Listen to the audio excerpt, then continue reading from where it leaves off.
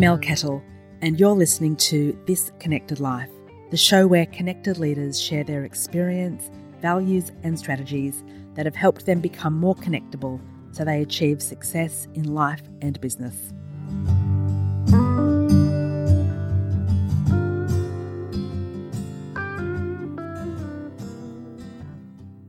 Hi everyone, and welcome to This Connected Life.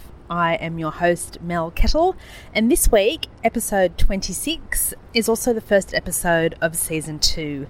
It's marking a new year and a new decade, and I don't know about you, but I'm really excited about the next 12 months and beyond. I think it's going to be a really big year for a lot of us. I know last year was a great year for me. It wasn't for many people, but it was for me, and this year is just going to be bigger and better. I'm recording this at the moment outside on a beautiful Tuesday, I think, afternoon at South Brisbane. I'm down at South Bank.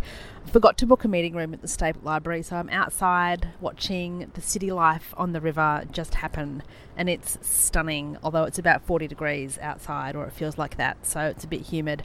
And I'm being eyed off by a very large lizard.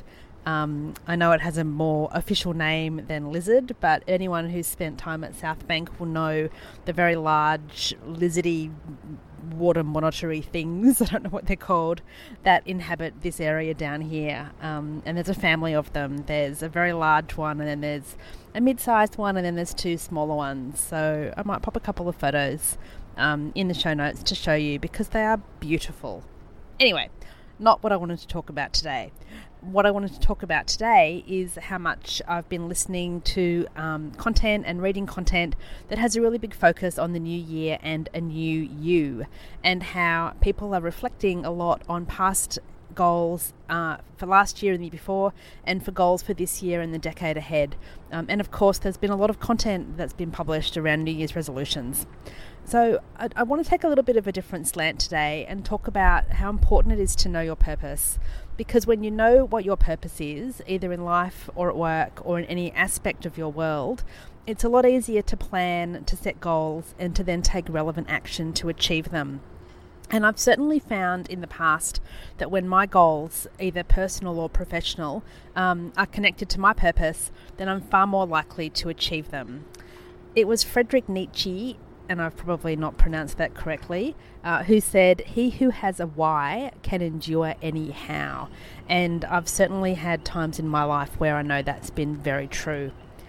I'm also guessing there's very few of us who haven't heard of Simon Sinek and his Golden Circle. The core of Simon's Start With Why, which is at the heart of his Golden Circle, is that we need to understand our purpose. According to Simon, when we know our why, or our purpose, we're far more capable of pursuing the things that give us fulfillment. And this helps us to identify our goals, followed by the actions that we need to undertake to achieve our goals. And knowing our why can serve as a great point of reference, which allows us to measure progress and helps us know when we've achieved the things that we set out to do. Educator and Stephen Covey, who I love, has a similar mantra. He's very famous for his work on 7 Habits of Highly Effective People. And even though that book was written and that work was done 30 or 40 years ago, if not even longer, it's still really relevant today. His second habit is begin with the end in mind. And when I undertook training in his 7 habits, 20 years ago, more than 20 years ago, this was the one that resonated with me the most. And begin with the end in mind is something that really forms the basis of all of the work I do with my clients and all of my personal and professional goals myself. And yet I've only really started thinking about it from a personal perspective, even though I've always thought about it professionally. And start with the end in mind, or begin with the end in mind, can also sometimes be a little bit tricky to answer if you're not actually sure what it is that you want to achieve, and if you don't know your purpose. So one of the things that I've really noticed is that a lot of people find it hard to articulate what their why is or what their purpose is. It seems like a really simple concept, but once you start to think about it, it can be a bit tricky. One of the questions I find can help is asking yourself, why do you get up in the morning? And then asking yourself, why should anyone else care?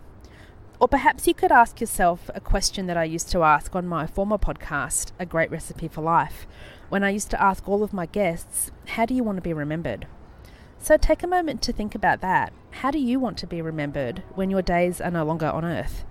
And then maybe reflect on your actions over the past days, weeks and months, and have a think about whether those actions genuinely reflect what you want to have achieved at the end. And why should we even know our purpose? Like, seriously, why is it important? Or is it just some big woo-woo? Woo-woo, I think, might be one of my words of the year because I've used it a lot in the last, few weeks. Anyway, when we start with why and we begin with the end in mind, we're far more likely to have clarity about our lives, passion for our goals, a greater focus on whatever it is we're wanting to achieve, greater health and happiness, increased resilience, and we're much more likely to live our lives with integrity. The Japanese have a really beautiful concept called ikigai, which means a reason for being. It's a lifestyle that strives to balance the spiritual elements of life with the practical. And the balance is found at the intersection where your passion, your mission, your profession, and your vocation meet. I've personally found that following this model has helped me gain some clarity around what my purpose is. And I've also gone through the exercise of finding your ikigai with a whole bunch of clients over the years, and it really does help you work out what's important and where you can focus in on various aspects of life. And it starts by asking 4 questions. What do you love? What does the world need? What are you good at? And what can you be paid for? And the model is a 4-circle Venn diagram. And at the intersections of those questions are your passion, your mission, your profession, and your vocation. And at the center, you'll have your ikigai, or your purpose, and your reason for being. So I'll pop a copy of the model into the show notes so you can have a look and see what it looks like. And in practical terms, if you want to go through this yourself, allow a couple of hours to do it, or, a half a day. Maybe do it with a friend.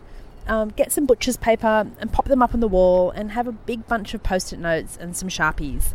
And use the Post-it notes to answer the different questions. So you might have, 3 or 4 or 10 or 15 responses to what do you love, what does the world need, what are you good at, and what can you be paid for. And then using the Post-it notes, pop them under the relevant question, or pop the relevant Post-it notes with answers under the relevant questions. And you can really easily move them around if you need to, and if you think that they may not fall into that initial category that you had them allocated to. If you do this, I'd love to know how it goes. I did it a couple of years ago, and my purpose, according to the Ikigai, is to help people, and particularly helping leaders and emerging leaders become more connectable. Because when we're more connectable, we have happier relationships, increased productivity, and our organisations generate a greater profit. So I know that I want those things for myself, and I know that many of my clients strive for that as well. So professionally, I do this through sharing my expertise, through consulting, through speaking, facilitating, mentoring, through my book, my next book, my blogs, and obviously through this podcast that you're listening to. And once you've got your purpose, then have a think about how that can be implemented or integrated into your goals. So I'll talk about goal setting another time, but if you're interested, my goals focus around money, my business, my relationships, my health, my education, and my professional growth and development. And one of the things that I do each year is sit down and review what my long-term goals are, which is goals over a 10-year period. And it's been about 10 years since I last did that, so I'm looking at those again over the next few weeks to see, what my next 10-year plan might be.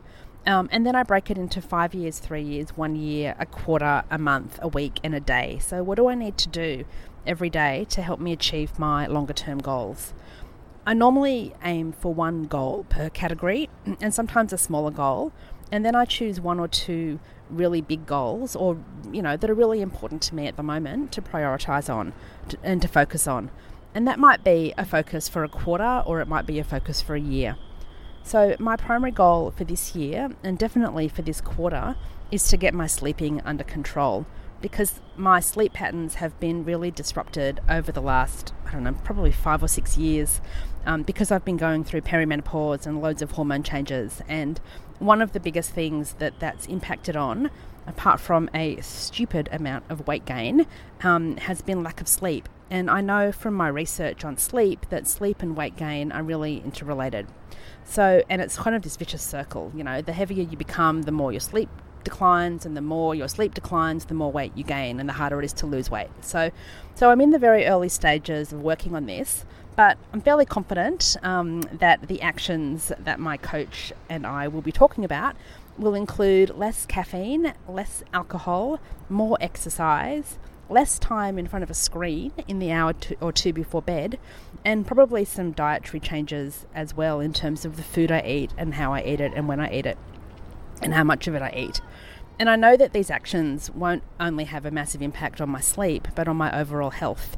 And when my health improves, I know that that'll have a positive flow-on effect across all of my other goals, because hopefully I'll have a load more energy and be a lot less cranky. And so more energy will mean I'll be more productive at work. More productivity at work will hopefully mean I'll generate more income, and being less cranky will mean I'll have better relationships.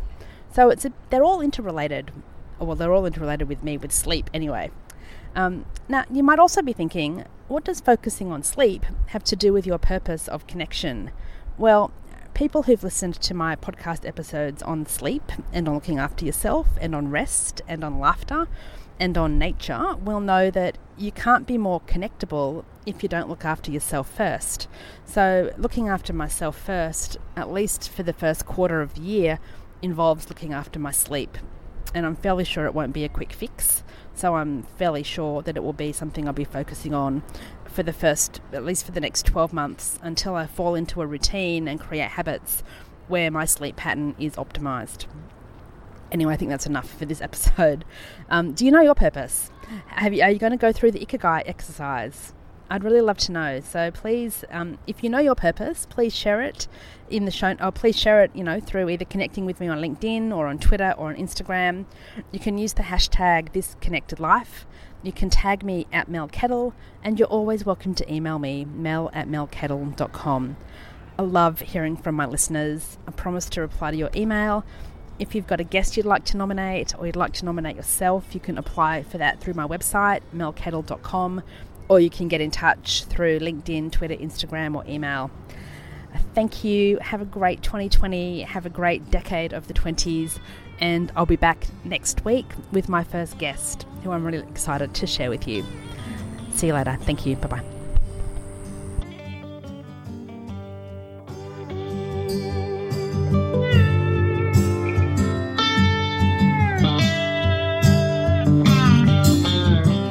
Well, that's it for this episode. Thank you so much for listening. If you liked what you heard, please hit subscribe so you don't miss any future episodes. And if you really liked what you heard, please leave me a review on iTunes or a recommendation on LinkedIn, or both. The show notes are all on the website, melkettle.com/podcast. And I'd love you to connect with me on LinkedIn or Twitter. You'll find me at Mel Kettle. See you next time, and stay connected. Bye.